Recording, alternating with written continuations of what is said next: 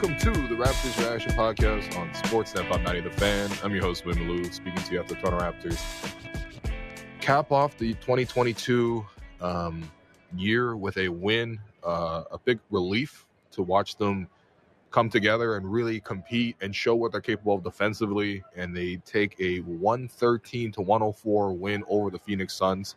I wouldn't say this was like the cleanest win. I think Phoenix definitely made it really tight towards the end. They even took the lead after Chris Paul picked Gary Trent Jr.'s pocket and threw it ahead to Bridges. And it was like, oh my God, are we going to leave Mikal Bridges open for three? And then we're going to leave Chris Paul open for three. And then we're going to have Bridges go ahead for the dunk. It's like, are we really going to collapse on this kind of night when the Raptors have put themselves in this position to be competitive? But thankfully the Raptors closed it out. They were really strong. Nick called a timeout after that, got the team regrouped, and they made a lot of tough plays. I mean, the Suns from that point onwards, a lot of it was just drawing free throws that were honestly quite light, in my opinion.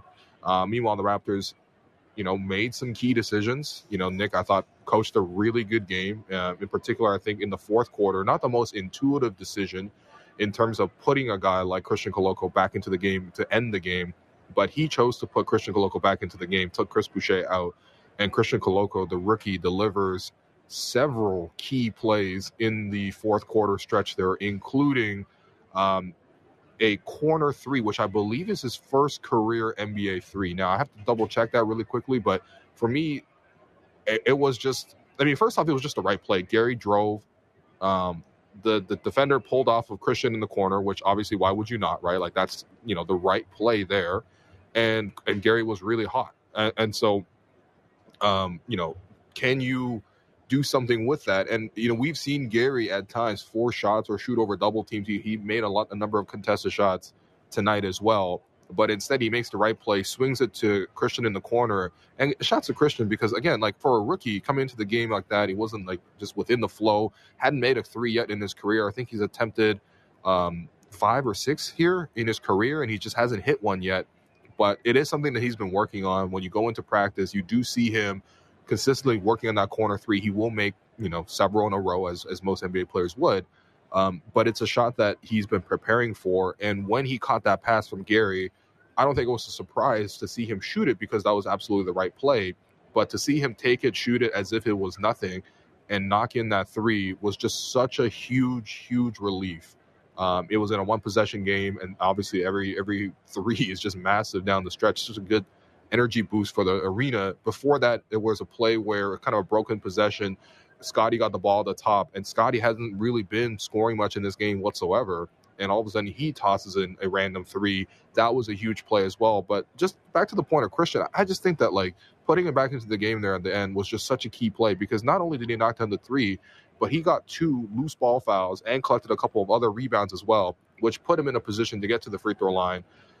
It was pretty smart to do that, especially because of the fact that, the Raptors have been struggling with these centers of late. And to be honest, Christian's been a big part of that as well.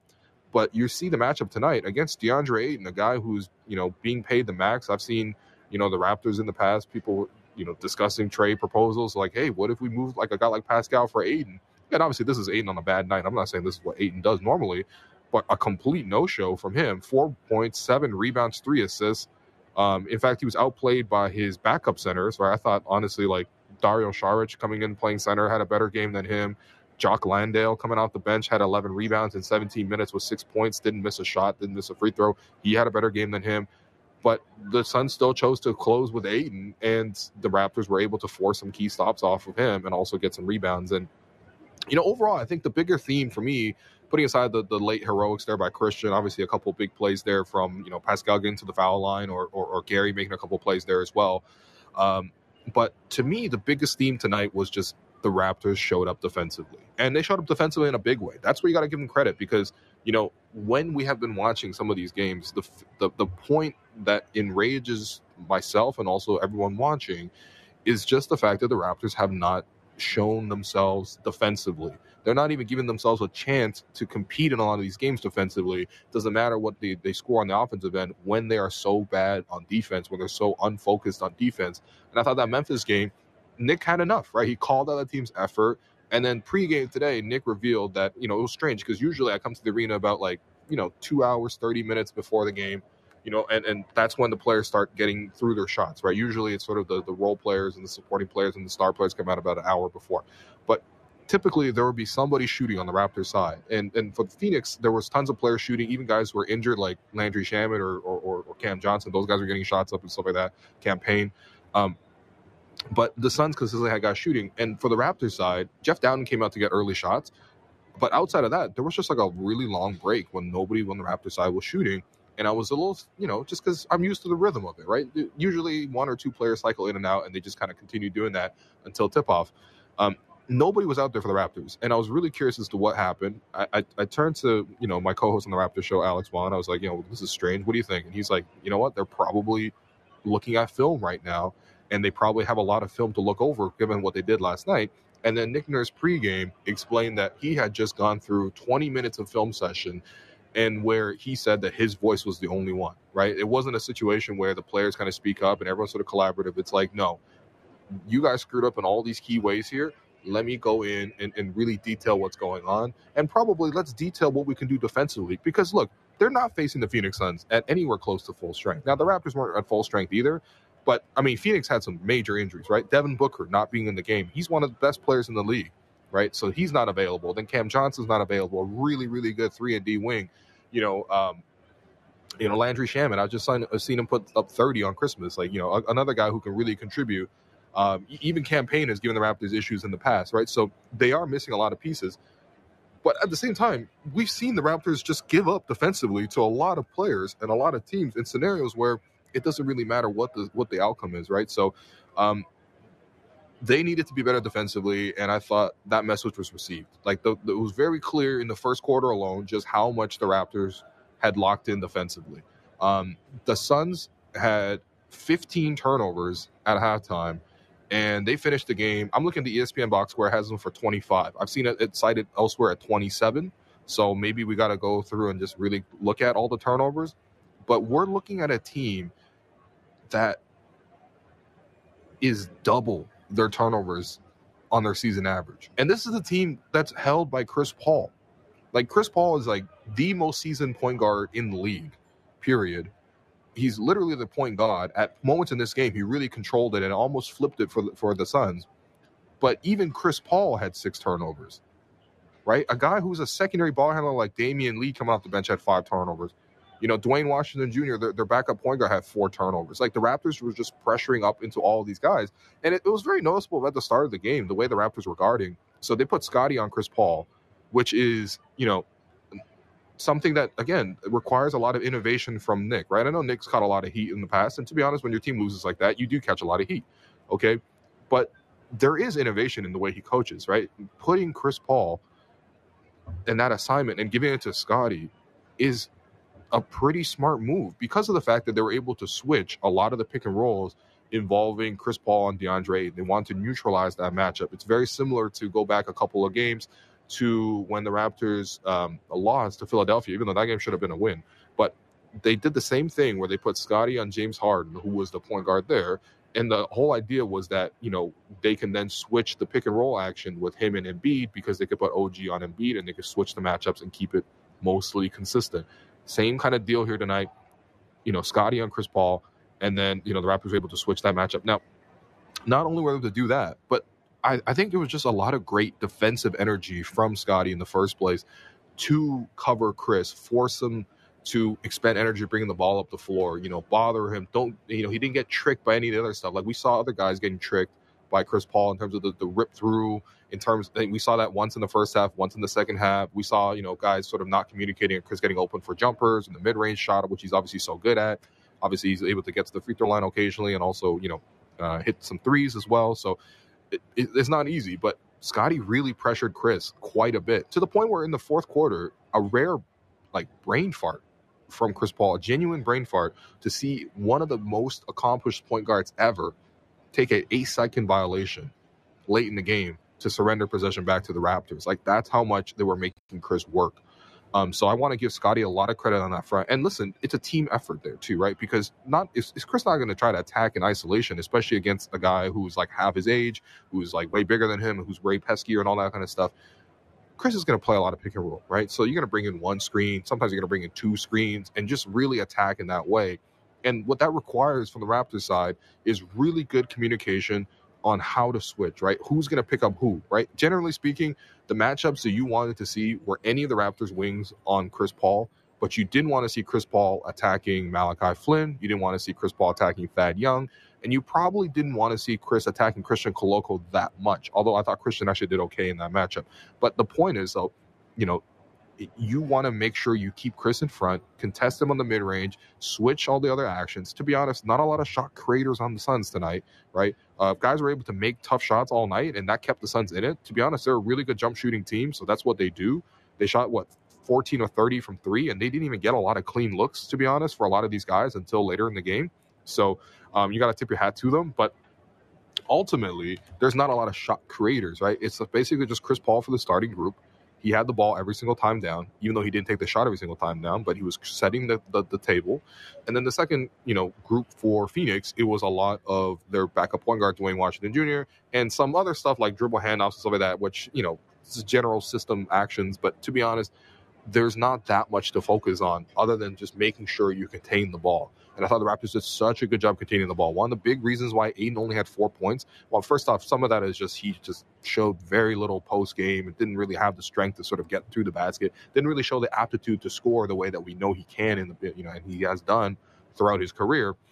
But to me, the biggest thing was the Raptors did such a good job of containing dribble penetration, mostly by switching, that there weren't these chances where it's 2-on-1 and the guard's getting downhill and he's able to dump it off to whoever and they're able to dunk the ball. That didn't really happen for Chris Paul in the starting group. In fact, the Raptors defensively, I thought they played well enough in the first quarter alone just to be up double digits. Like 15 points. Like I'm talking about, they forced so many turnovers on that end. And the Raptors offense was actually going really well. Pascal was really carrying on that front. And then Pascal and Gary were the top two tonight for the Raptors, and they did such a good job working off of each other, but also getting shots independently to sort of carry the lineups without each other, right? But the Raptors just couldn't fully build that lead because, again, you got to give them credit. Like Josh Okogie's nailing random threes and, or tough jumpers and driving to the rim and finishing, and, Torrey Craig is knocking down shots, stuff like that, where it's just like, okay, all right, like this is not going to last all game. But it kind of did, right? Like a guy like, Ish Wainwright, who the Raptors ended up cutting at the start of last season, he comes in, he has a bigger role because of the fact that the Suns have so many injuries on the wing. And also Jay Crowder, low-key, just for some reason, Bossman 99 just doesn't play basketball anymore unless he starts for the Phoenix Suns. So he hasn't played all season. So now you got to throw in Ish Wainwright. He knocks in 3 threes for you, and he's making plays. And guys are just kind of like getting by. Like Damian Lee is knocking down threes, and it's like Sarge is making plays off the dribble, and it's like all this annoying stuff. But to me, the biggest thing was just like the Raptors offensively with their bench group kind of fell off in the second quarter. And that's why the Raptors, despite playing so well on the defensive end, showing so much commitment, went into halftime only up 2, despite all that work, because of the fact that they really offensively fell off a cliff. And then defensively, it was leaky as well. But some of that was just bad offense bleeding into bad defense, which is a bad habit for the team. But generally speaking, I think they can do a better job with that. But yeah, it's that bench unit, which really struggled for the Toronto Raptors. And to be honest, in thinking back to it, I think Nick realized one of the mistakes he made was the fact that, okay, we cannot only play we cannot play with Pascal and Gary both off the court at the same time. Not in a game like this. Not when you have all these other injuries available to you. Like Gary was there, or OG was there as like your shot creator, and I guess you could throw in Malachi in that stretch, but there just wasn't enough, right? Like you can only have so many Thad Young high-low feeds on back cuts and stuff like that. A good team's going to snuff all that stuff out, right? And the Suns, for all their troubles this year, are still a really good team. They're going to know how to cut off a very simple split action like that. But to me, it's like they didn't have that offensive generation to sort of counter what the Suns were doing. And the Suns were playing with a lot better pace. The one thing between Chris, who likes to run a really methodical half-court game and slow down the tempo, versus when they bring in their backup guards, like Dwayne Washington was getting a high screen from Landale, sometimes at the three-point line, sometimes 5 feet above the three-point line, sometimes at half-court. Getting that screen, the Raptors will always fight over screens, so they will sometimes get clipped. I thought Landale actually did a really good job screening. That creates a separation for a guard to attack some space, and he's very quick, get downhill, got some floaters, you got to pull up 3.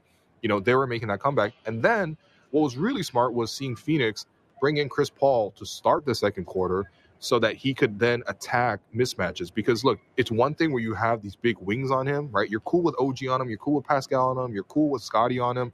All this stuff is pretty good. But what you didn't want to see is Chris Paul attacking Malachi Flynn on a one-on-one, right? Because, to be honest, as much as Flynn can be quick and stuff like that, a guy like Chris Paul with such a good mid-range game and a one-on-one game, he's able to shoot over the top of a guy like Malachi.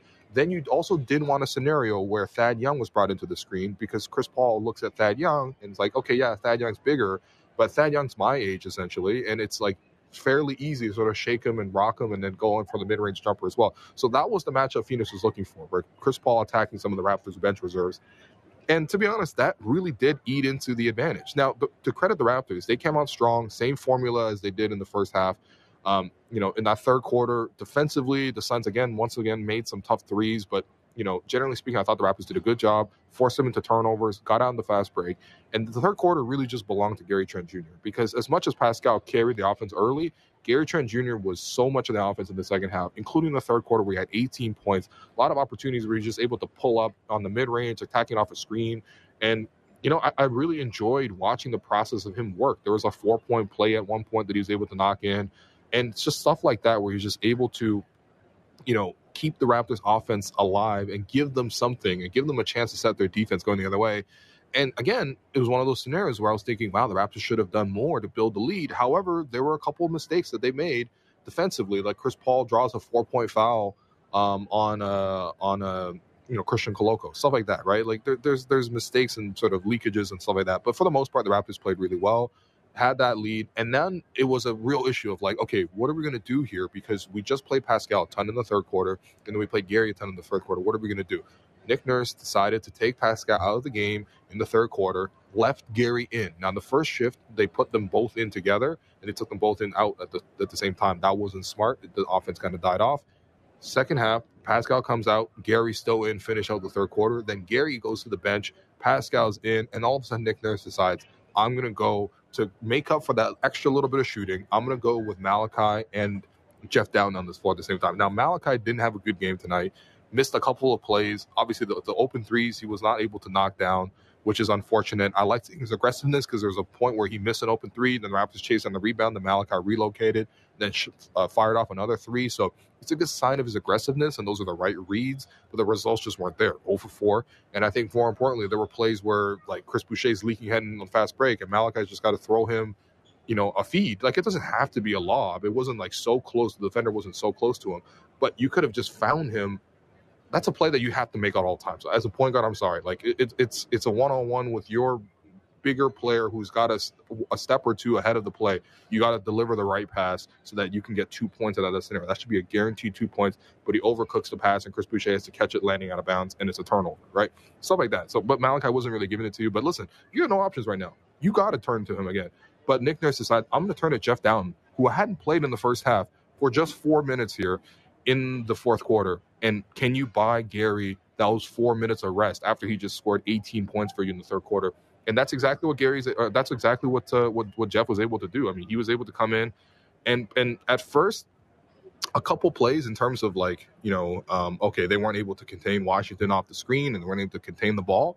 But then you start to see Jeff's defense start to factor in, right? And you saw Dowtin was able to, collect a steal, drive the lane, and then go in for a layup in transition, right?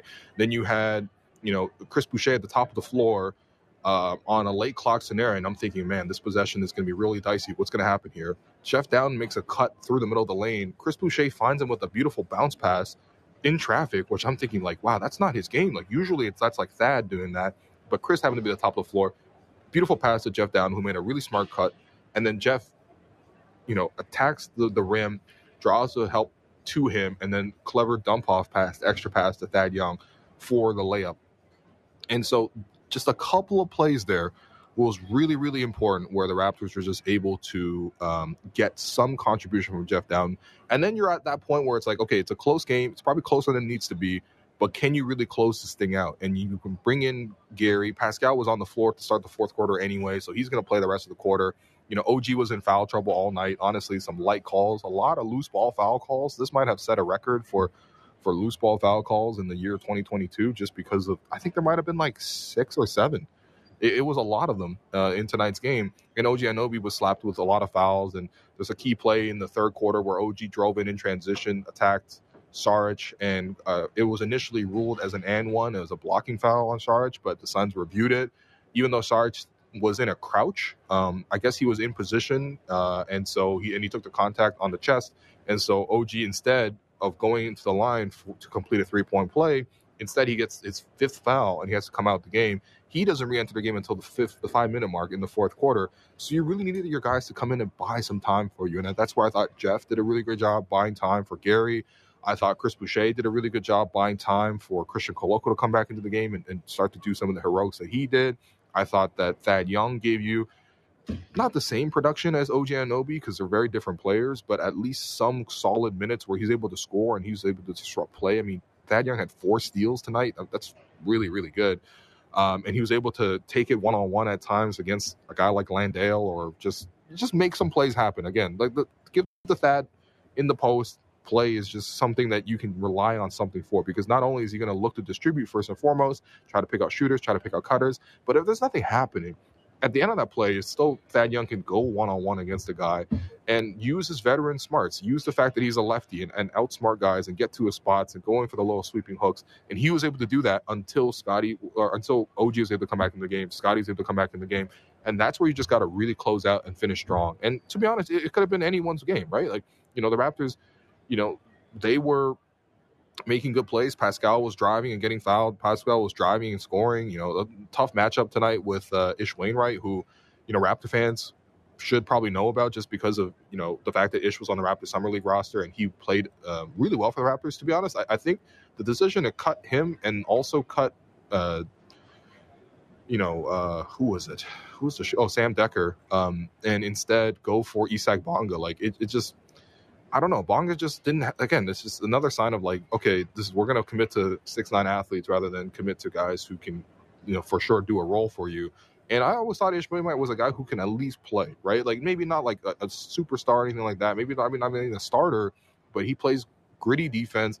He can knock down a 3 and kind of like a little bit of a PJ Tucker thing for you. And he came in and played great defense tonight. 4 steals in 23 minutes. Unfortunately, he fouls out, but that happens when you're guarding Pascal the whole game. But, still, Pascal was able to beat him a couple of times, get the Raptors into the lead.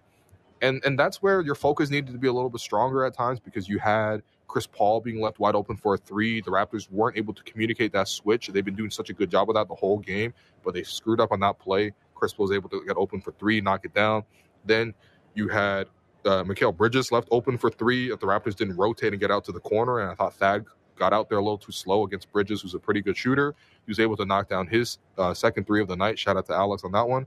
And then, Chris Paul picks Gary's pocket and then puts it ahead to Bridges. And that's where it's like, damn, you played such a great game. You really, really competed. You're scrapping. You had the turnaround game. You had the response from Nick and all that other stuff.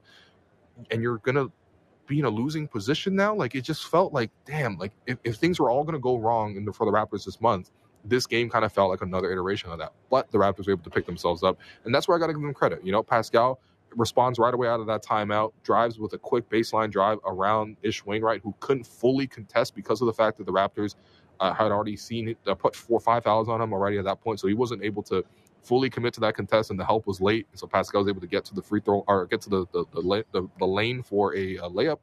And then Gary was able to knock in a super contested turnaround jumper in the post. It literally bounced in and out and all that stuff, and it landed in. Then Scotty knocks down a 3 out of rhythm, which was so important. Then Christian Koloko gives you 2 loose ball fouls. Then Chris Paul randomly commits an 8-second violation. Then Gary Trent drive and kick to Christian in the corner for 3. Then Gary misses a wide open 3. But Christian Koloko was there to win the loose ball, and then another loose ball foul. He goes to the free throw line. He goes 1 for 2. Honestly, I don't mind 1 for 2. I'll take that. Right. Then Pascal gets a switch on DeAndre Ayton, attacks him, draws the foul. Goes to the free throw line, makes the first one, misses the second one. By the way, MVP chance for Pascal Siakam in the building for the first time this season. I'd love to see that from the fan base, showing that appreciation to a guy who has been really, really doing everything he can to carry the team, especially offensively. I thought tonight Pascal looked even a little bit tired, but even in the fourth quarter, still able to get you that opportunity to score and extend the lead. Made the first free throw, which I think pushed it to a 7-point game, which was super important. But then he missed. No, it pushed it to a 5-point game because the Suns actually got 2 free throws off a pretty soft play, including Bridges, who just kind of dribbled it off his own foot. They called a foul on Gary. It was a light reach in, but to be honest, I don't know. It's a no call for me, especially after the review. But whatever. That cut it to 4, but Pascal goes to the free throw line, makes the first one, makes it 5, misses the second one. But guess what? Scotty Barnes beats DeAndre Ayton out for the rebound and then goes in for the putback immediately rather than burning time, which is smart. And that pushes to a 7-point game. And at that point, it's game over, And, man, it was so hard fought. It felt like they needed everything to really click together. It felt like Nick had to, I got to put in Jeff at the fourth quarter, and then I got to put in Christian back into the game, and I need some clutch threes from very unexpected sources of Scotty and Christian, and I needed Gary to really explode for me. I needed Pascal to be excellent the whole game, But they did it, and they responded, and that's the big thing, right? Play defense. I'm not expecting the Raptors to force 25 turnovers every night. I'm not expecting every opponent to be as shorthanded as Phoenix was tonight with essentially only 2 ball handlers all night. But at the same time, I think that defensive effort for the Raptors is something that they can repeat, something that they can build off of, something that they can take pride in, right? Because ultimately, this is what this team is built on. When you have all these 6'9" athletes, and when you have the Vision 6'9" thing, it's so that you can switch everything and really neutralize a lot of the actions that Phoenix would typically go to. This is a team that runs a ton of high pick and roll, right? Some more off-ball stuff for some of their shooters when they have, obviously Booker available and stuff like that. But to be honest, a lot of it is just high pick and roll, and they're so good at it. Well, how do you neutralize this? And also, how have the Raptors played Phoenix so well, both in this game and also the 2 games last year? By switching a lot of these actions, neutralizing a lot of it because of the fact that they have these kind of big wing players, and they're able to do it. But the thing is, listen, Nick can put in that scheme whenever he wants, or you can build up whatever, and the great job of forcing DeAndre Ayton to play one-on-one and not really giving up anything to him in the post other than hook shots, which he just didn't seem very good at tonight, at least. But the key to me is sort of looking at the fact that the Raptors played with intensity, with purpose, with an actual sense of pride defensively. And you saw that at the start of the game. The Raptors came out. They were really committed defensively. And even though Phoenix scored 24 points, I thought they really only got maybe 3 or 4 good looks for good shooters. And so, even though they were knocking down tough shots, the Raptors defensively, the process was good. And when you look at the final result, you can be really proud. I mean, I don't remember a lot of games where a team forces 25 turnovers out of their opponent, right? 25 is just an outrageous number. That forces, that fuels your transition game, which the Raptors are able to obviously supplement their offense with. That allows you to really gain momentum and really, see the results and lock in defensively and show even more energy each time down the floor. And yeah, you put yourself in a position where, you can be competitive. And that's all we're really asking for, right? To see Pascal play this hard, you want to see him in a position where he can actually be competitive, where his, movements and his drives at the end of the games, they matter. Or OG Anunoby's defense at the end of the game really matters. Or Scotty playing all that defense really matters. Or Christian Koloko coming in and having a clutch moment. You're able to have that because you played defense. And that's the thing for the Raptors. This is a non-negotiable. Every single game, the Raptors need to come out and play defense at this level of intensity. And you know what? Is that something where teams are going to be inconsistent on that front? Sure. But the inconsistency cannot be for weeks at a time like the Raptors have been showing. It can be once a month. But generally speaking, this is the level they can show. This is the level that they can present. And as a viewer, as someone who is consuming Raptors games and content and watching their videos and watching their interviews and listening to the game on the radio and watching them on TV and, buying tickets to come to the game, all this stuff, you as the paying customer needs to expect this from the Raptors. Defensive commitment. If they play defense great and they still can't make enough shots and they lose, you can accept that. But that's not what has been happening against Memphis, against, the Sacramento Kings, against the Golden State Warriors. against, the Clippers. That's not what was happening. What was happening was Raptors didn't even play defense to begin with.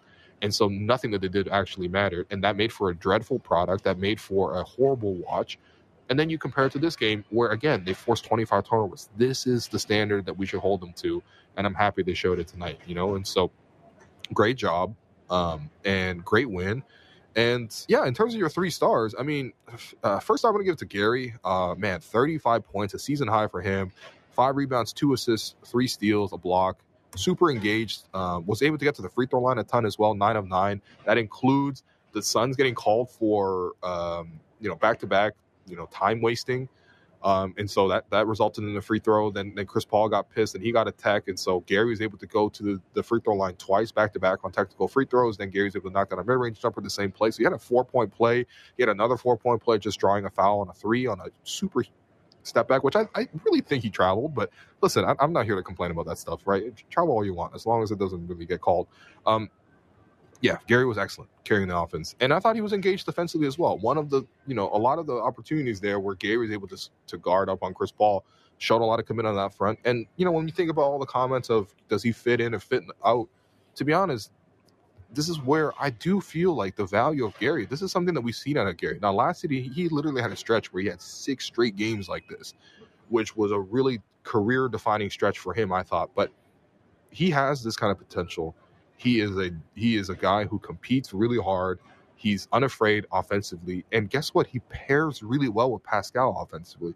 Because if there's one thing Pascal really needs, is a guy who can knock down shots at the top of the floor. Yes, you can, the best shots from 3 are probably out of the corners when you draw the help, towards the basket and then you kick it out to him in the corner. But the thing is, where Pascal, what he does a lot, because he's attacking the top of the floor, he's able to use 1 or 2 dribbles and really use his quickness and length to break past that first line of defense.